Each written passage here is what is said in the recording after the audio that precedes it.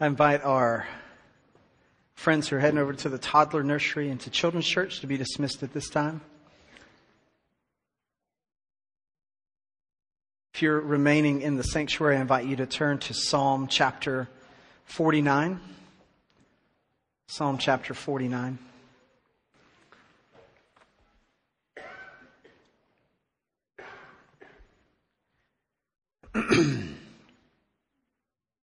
Psalm chapter 49, beginning in verse 1.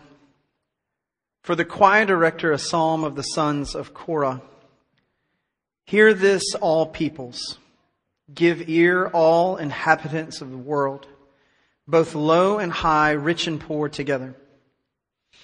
My mouth will speak wisdom, and the meditation of my heart will be understanding. I will incline my ear to a proverb, and I will express my riddle on the harp. Why should I fear in the days of adversity, when the iniquity of my foes surrounds me, even those who trust in their wealth and boast in the abundance of their riches? No man can by any means redeem his brother, or give to God a ransom for him, for the redemption of his soul is costly, and he should cease trying forever. That he should live on eternally, that he should not undergo decay. For he sees that even wise men die, the stupid and the senseless alike perish, and leave their wealth to others. Their inner thought is that their houses are forever, that their dwelling places to all generations. They have called their lands after their own names, but man in his pomp will not endure. He is like the beasts that perish. This is the way of those who are foolish, and of those after them who approve their words. Selah. As sheep they are appointed for Sheol.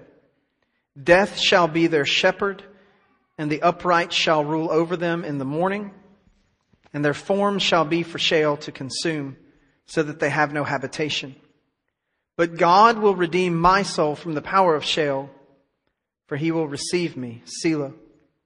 Do not be afraid when a man becomes rich, and when the glory of his house is increased, and when he dies he will carry nothing away. His glory will not descend after him. Though while he lives he congratulates himself, and though men praise you when you do well for yourself, he shall go to the generation of his fathers, and they will never see the light. Man in his pomp, yet without understanding, is like the beasts that perish. Let's pray together. Father God, this morning we pray as we approach a very difficult and profound topic. Father, as we contemplate our mortality, as we contemplate the reality of death, and Father, as we think through those things that we place our trust and our hope in, that cannot deliver us from the inevitable end point of death. Father, may our focus shift from this realm and the hopes supplied by this realm and the peace of mind given by the things that we can attain here and now. And may it be cast upon eternity. May it be cast upon the everlasting. Father, may we look to the one who truly can deliver us from death. In Jesus' name, amen. So this morning, I've made it real clear along the way that I absolutely love the Psalms. You're not supposed to have a favorite book in the Bible, but it's my favorite book in the Bible. And there are some Psalms that are just filled with hope and encouragement and joy and peace.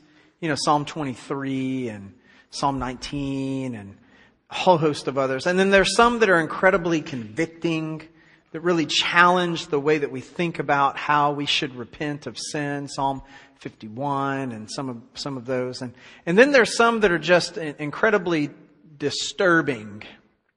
You know, the imprecatory Psalms, you know, praying your enemies into damnation, you know, I mean, I'm sorry, the one that takes the cake, and God, may you dash their babies against the rock. I mean, you got to be really sideways with somebody when you're praying that God will kill their kids. And that's in the Psalms. It's there.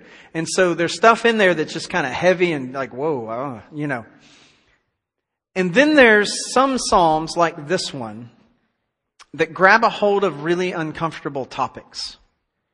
And this morning, I know a lot of you have Bibles like mine that have headers, these bold headers. They kind of tell you what the theme of that chapter is. And mine says the folly of trusting riches. That's not really what this psalm is about.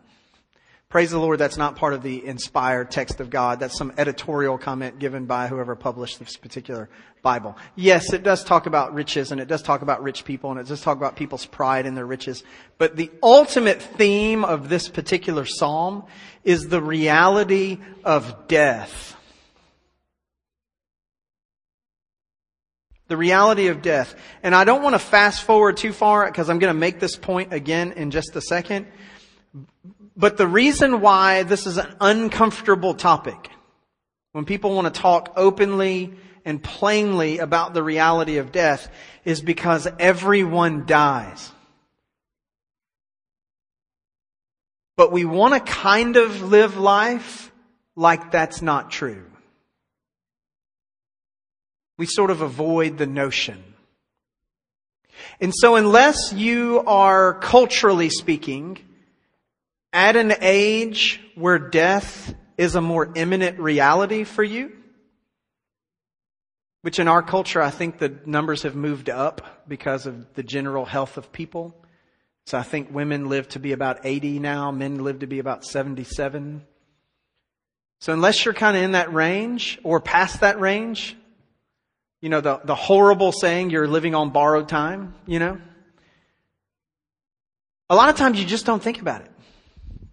You kind of act like it's not a thing. The people who think through it are the ones who are either quote unquote close to it or have come close to it at some point in their lives. They got sick. They didn't know if they were going to make it. They were in a horrible accident. They had some tragedy that befell them. And it made them think through, oh wow, I'm not guaranteed this extra time. But for a person whose life is quote unquote just normal, where you don't have death-related tragedy that hits you really close, and you're at an age of life where, hey, I've got time. I scanned the crowd. We are a relatively young and healthy church. Most of the faces here are the faces of those who have told themselves the remarkable lie, I've got time. We don't like talking about death. It makes us really uncomfortable. It probably makes us as uncomfortable as when you go to the family get-together with your family from that side of the family and then we'll start talking about politics and who you voted for in the last election. You'd almost rather talk about that than death. And so let's talk about the reality of death this morning, because this is what this psalm is about. So the psalmist starts out in the language of a proverb. You notice at the beginning here in the first few verses, he says it very plainly. He says, I'm going to speak, my mouth's going to speak with wisdom. Verse 3, meditation of my heart will be understanding. I'll incline my ear to a proverb. I'll express my riddle on the harp. So this is essentially going to be a sung proverb. Now what's interesting about this proverb, and this doesn't happen a lot in the scripture, it's very few times, especially in the Old Testament, where there's an address outside of what's pertinent to the nation of Israel or the people of Israel. This particular psalm and this particular sung proverb, this particular expression of wisdom is global wisdom. Because here's the thing, death's not just a thing for the nation of Israel. Dealing with death is not just a thing for the Hebrew people. The psalmist is about to address the notion of death. And what does he say? He says, hear this, all peoples, everyone. Give ear, all inhabitants of the world, everybody who lives on earth.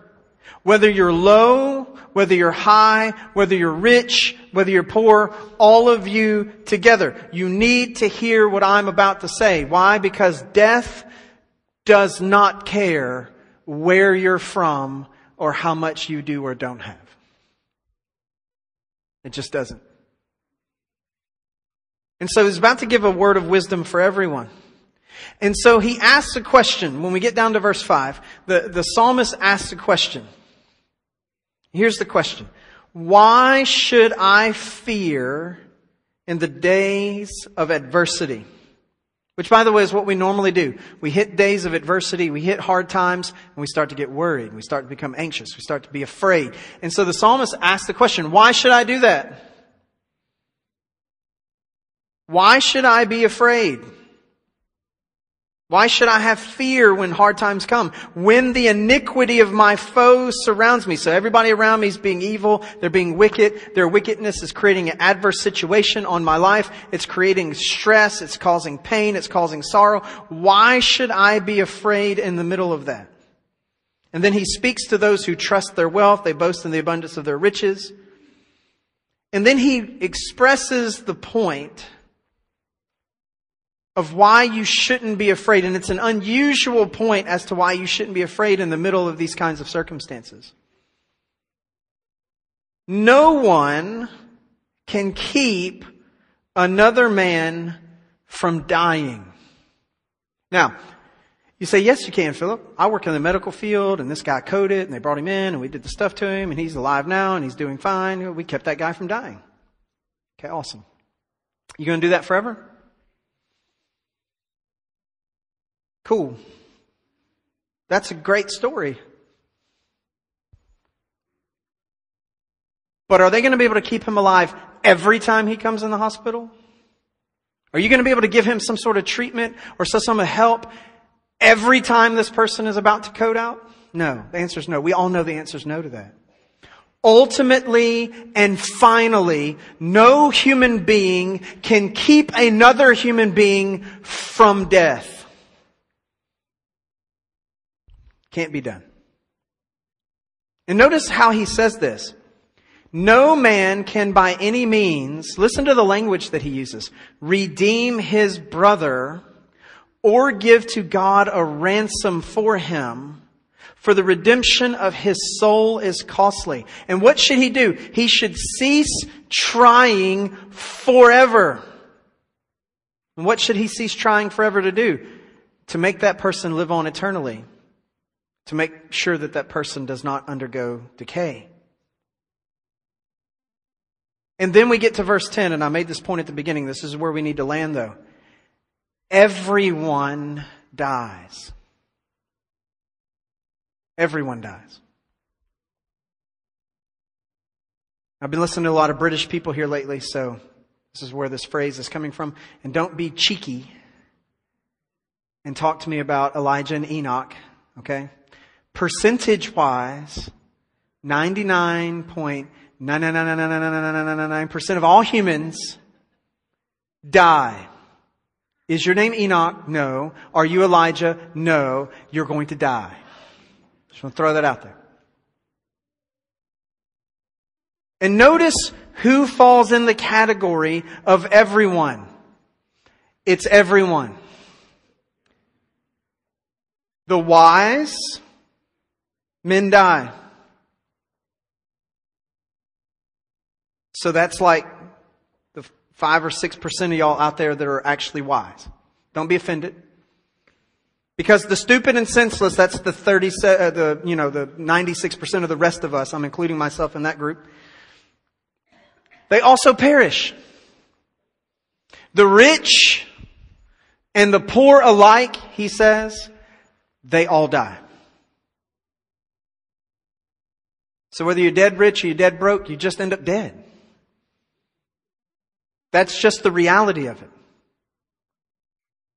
Whether you're a genius or you have a really hard time factoring basic information, doesn't matter which end of the educational scale you find yourself on, you die.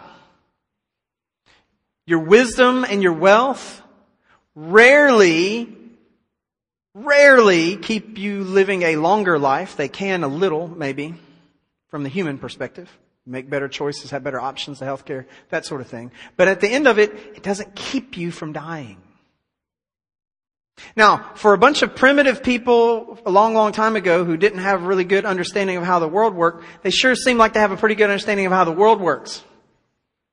It drives me crazy when I hear people say that all the people who wrote the Bible don't really understand how the world works. And they said all of you are going to die. That seems like a pretty good starting point of understanding how the world actually works.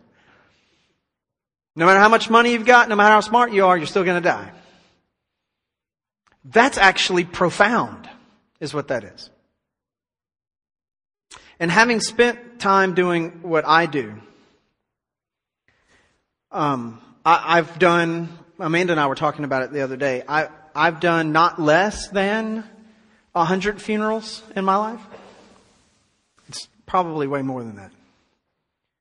Some of those boxes were not as big as they should have been. Those are always really hard. In at least one of those boxes was someone who the testimony of everyone who knew that person was, they didn't know Jesus. Probably the hardest one I've ever done. Having to stand up and share words with a crowd of people who know that that person did not know the Lord. Many of them were the way you think it should go. A person who'd lived a long and full life, who loved Christ and their family. And you just get to testify to the glory and the greatness and the goodness of God. Some of those boxes were regular sized boxes, but with people in them whose numbers were a lot lower than they probably should have been.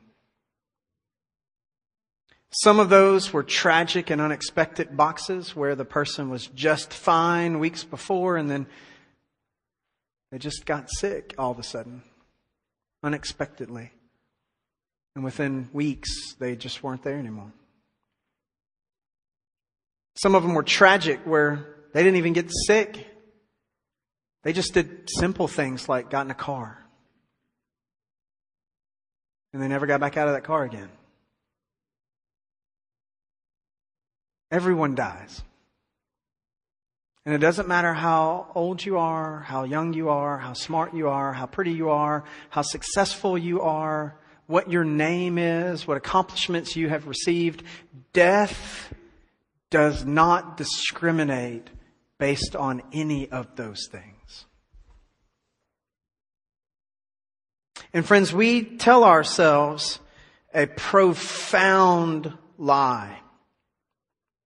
Notice what it says here in verse 11. Their inner thought, these people who have all this pride, especially in their own success, their inner thought is that their houses are forever. That their dwelling places are to all generations. They have called their lands after their own names. Their inner thought is that their houses are forever. What's interesting, and I don't want to get lost in this, but what's really interesting is that in some of the textual uniqueness of this particular Hebrew phrase, there are some translations that instead of it's referencing the inner thought of the person's house, it actually uses a different word there in some of the texts, and it says that their graves are their houses, is actually how it is in some of these texts. And that's really profound. Think that through for a second. You know, let's excuse the notion of the future resurrection of life and judgment, and let's kind of talk through from the human perspective. You're going to live a lot longer in your grave than you do in your house. Say, Philip, this is a super downer sermon today. Hey, this is the benefits of expository preaching. You don't get to skip the stuff that feels funny in your mouth. It's like I wanted to, hey, Philip, if you just wanted to talk to the people Sunday, I'd want to talk to them about how everybody dies. Yeah, it was on my list. Yeah. No, it was what was next. And the reality of it is that we need to stop lying to ourselves. We need to stop telling ourselves these lies that we have plenty of time. We need to stop telling ourselves these lies that it won't happen to me. We need to stop telling ourselves these lies that somehow death is not an imminent reality, because man's life, as the scripture said, is like a vapor. It's like a breath. It's like the grass that grows up and then withers and is gone. It is short-lived. And regardless of what your theory is on how old the world is and how old our solar system is and how old our universe is, even if you have it at a stripped down, much smaller number, friend, your 80 years in relationship to the existence of people on this planet is small. Small. It's a flash and it's gone. And we tell ourselves these lies where we trust the things around us. We trust in what we're doing. We trust in who we are. We trust in the efforts that we're putting in to preserve our lives. And the scripture actually has a lot to say about that. You are supposed to take care of yourself. Like, you're supposed to do things to help make sure you stay alive. Like, you're not supposed to be foolish. But even in the middle of all of that, you're going to die. And there's a chorus, if you can imagine, remember this is a song that was sung. There's a chorus in here. What kind of chorus do you put in a song about dying? It's repeated twice. It's in verse 12 and verse 20. It says, but the man in his pomp, or in his self-honor, if you want to have a more pure translation. But man in his self-honor will not endure. He is like the beasts that perish. He's like the animals that are destroyed. You don't have to turn there, but I want to read something to you. If you really want to just have your worldview hammered by the Bible, I would encourage you to read the book of Ecclesiastes. Because Solomon, under the inspiration of the Holy Spirit, was having a really bad day when he wrote the book of Ecclesiastes. And he just pointed out all of the stuff that nobody wants to point out about how life actually is when he was writing the book of Ecclesiastes. And how everything is just total vanity and completely worthless, and things are just really bad all the time. You say, Philip, surely that's not, that's pretty much what Ecclesiastes is about. And he says this in Ecclesiastes 3. We all know Ecclesiastes 3, the first half of the chapter, because of that song. To everything turn to... Anyway, so there's a time for this and there's a time for that. All right, so we know the first part of Ecclesiastes 3 because of that. But if you keep going through Ecclesiastes 3, he talks about eternity being set in the heart of men. And then this is what he says. When you get down to Ecclesiastes chapter 3, starting in verse 18 through the end of the chapter, this is what he says. He says, I said to myself concerning the sons of men, God has surely tested them in order for them to see that they are but beasts. For the fate of the sons of men and the fate of beasts is the same. As one dies, so dies the other. Indeed, they all have the same breath. And there's no advantage for the man over the beast, for all is vanity. All go to the same place. All came from the dust, and all return to the dust. Who knows that the breath of man ascends upward, and the breath of beast ascends downward to the earth? I have seen that nothing is better than for a man should be happy in his activities, for that is his lot. For who will bring him to see what will occur after him? That's Solomon being way more philosophical about what's happening in Psalm 49. No matter the level of pride, death comes. Now, if that were the end of the psalm and that were the end of the sermon, this would be an incredibly depressing way to end our worship service. But there's a second half to the song that's being sung in Psalm 49. And the psalmist makes a distinction in Psalm 49 in the deaths of the wicked against the deaths of the righteous. Friends, hear me this morning. Everyone dies, but not everyone dies the same way. And I'm not talking about mode of death. I'm talking about effect of death. Not everyone dies the same way. Notice what he says here in the second half of this. And I just want to tell you, this verse, I've read this verse plenty of times, but it just hit differently this time. Listen to the first half of verse 14. Listen to how profound and yet unsettling this verse is. Now, there's a pronoun in here, it's they, and then their. What is that referencing to? It's referencing back to that chorus in verse 12 and verse 13. Those who are foolish, those who in their own honor, are thinking that death won't affect them. Those who don't recognize that they perish just like the beasts perish. Those who are wicked in their arrogance. Verse 14. As sheep, they, the arrogant wicked, are appointed for Sheol, and death shall be their shepherd. I don't care how you do or don't feel about poetry. That's eerily beautiful. What he's saying here in this text. As sheep, they are appointed for Sheol, and death shall be their shepherd. The one that guides them through the pasture land of Sheol, the place of the dead. The proud are appointed to Sheol like sheep. Death is their shepherd. They have no form. They have no habitation. And then it makes this unusual shift right in the middle of verse 14.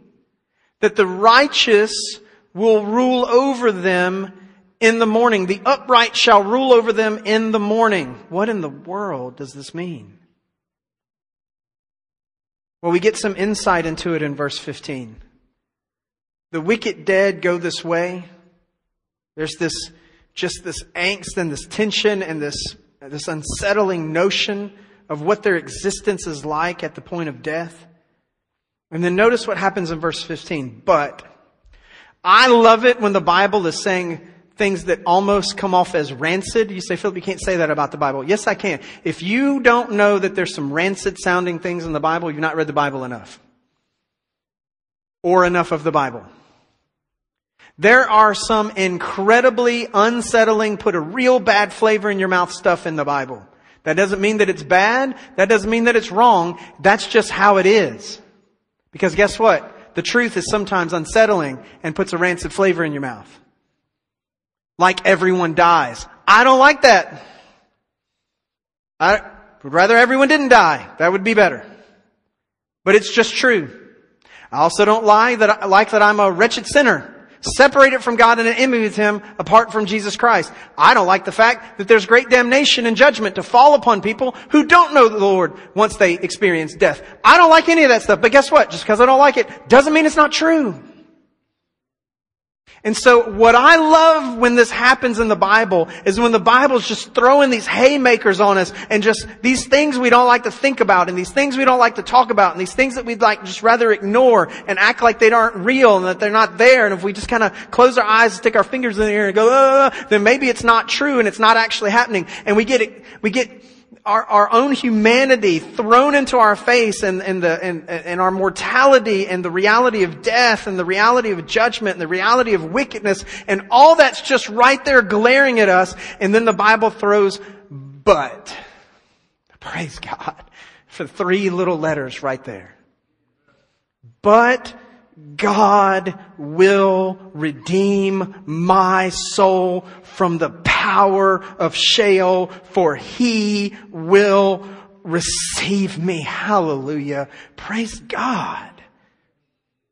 Friends, there is a distinction in the deaths of the wicked and the righteous.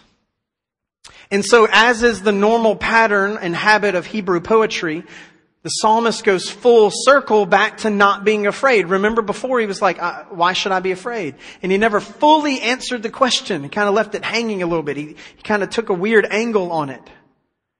And notice what he says here.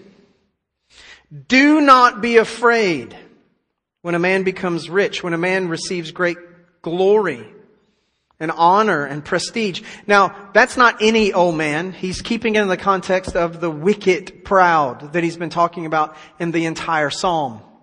Don't be afraid when the wicked proud man has great success in this life. Why not? For when he dies, he will carry nothing away. His glory will not descend. No, notice the language here. His glory won't do what? Descend after him. Though while he lives, he congratulates himself. And though men praise you when you do well for yourself, he will go to the generation of his fathers, and they will never see the light.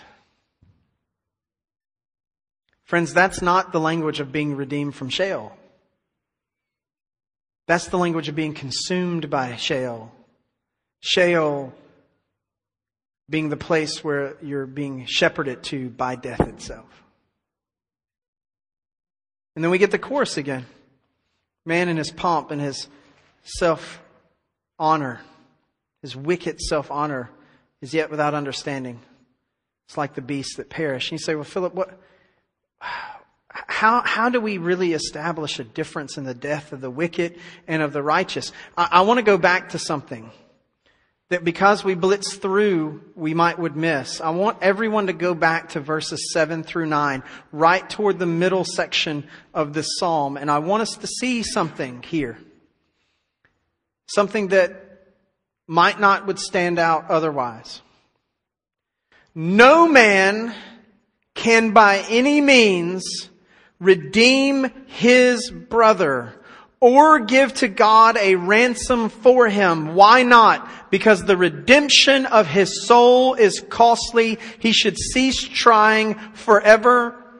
That he should live on eternally and that he should not undergo decay. You cannot save anyone from their ultimate death. You should stop trying to do that. You cannot do that. You cannot make someone have eternal life. You can't free anyone from the decay of death. You cannot do that. No man by any means can redeem his brother.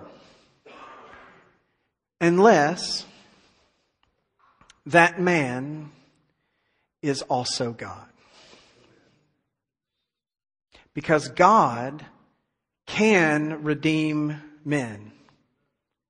What did the psalmist just say? He just told us that. Look down at verse 15. Let's connect verses 7 through 9 to verse 15. And then let's have a conversation about the God-man Jesus. In verse 15, but God will redeem my soul from the power of Sheol. Okay, none of you people can do it, but God can do it. Well, what happens if God is also a man? Can he do it then? Can a man redeem his brothers? Can he give ransom to God for them? Even if the cost of their soul is high? Even if he wants to give them life eternal, life everlasting, and keep them from undergoing the decay of death, but instead give them immortal bodies that will never perish? Can he do that? Yes, friends, he can. What cost? Jesus Christ is the costly Redeemer. What cost was paid by Jesus to do the impossible work of redeeming us from death? Friends, hear me this morning. It is man that sinned, and therefore man who must pay the penalty for his sin. God cannot simply excuse our sin away. He cannot simply write it off. He can't just put in a verdict of not guilty. He cannot just pardon without some measure of penalty, because it would be a violation of His holiness. It would be a violation of His true godly justice. Man would have paid no penalty at all. There would be this hanging thing out there in the universe of God's glory being diminished by those bearing His image without that diminishment being repaid. Now, how can fallen man, who is mortal and finite and not eternal, who's not omnipresent and omniscient and all-powerful, how can mere mortal man pay back the costly debt of cosmic treason and violation of the glory of God because of his sin? What could we dare pay to recover that which is owed to God because of our sin? And the answer is absolutely nothing. Nothing. So the penalty for our sin per almost every chapter in the Old and New Testament is death. Death is our shepherd. But God, being rich in mercy, because of the great love with which He's had for us, while we were yet sinners, had Christ die for us. The Lord Jesus Christ, second person of the Trinity, stepped down out of His glory, veiled Himself in human flesh, yielded Himself to the birth of an infant, had to be cared for, had to be fed, had to be nourished, had to be nurtured. He who knew all things had to grow in wisdom and stature, in favor with God and men. He had to learn the things that He created the knowledge of initially in eternity as the second person of the Trinity. He had to be held by His mother while cosmically holding her in the power of His own great hand, simultaneously great mystery of the incarnation. And He who did not deserve death, He who is king over death, He who could not know death, had to yield Himself to not just death, but a wrath-filled death at the hands of His Father, so that He could remove the penalty of mankind as man, yet infinitely fill the value of that penalty as God, because He was the God-man, because no man can redeem his brother, but God can redeem our souls. And the Lord Jesus Christ came and did both for us. God, man.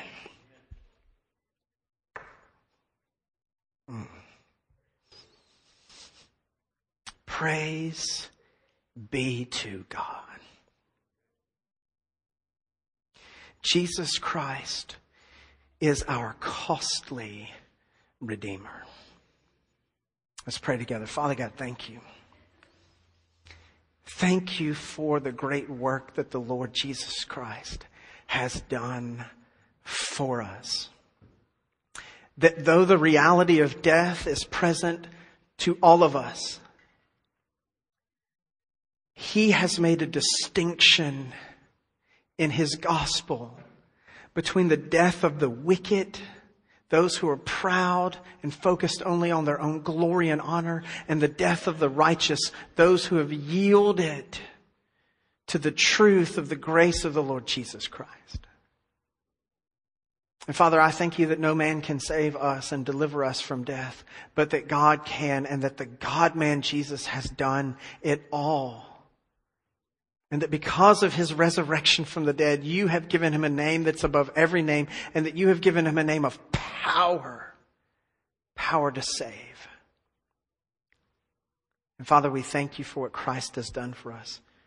In Jesus' name, amen.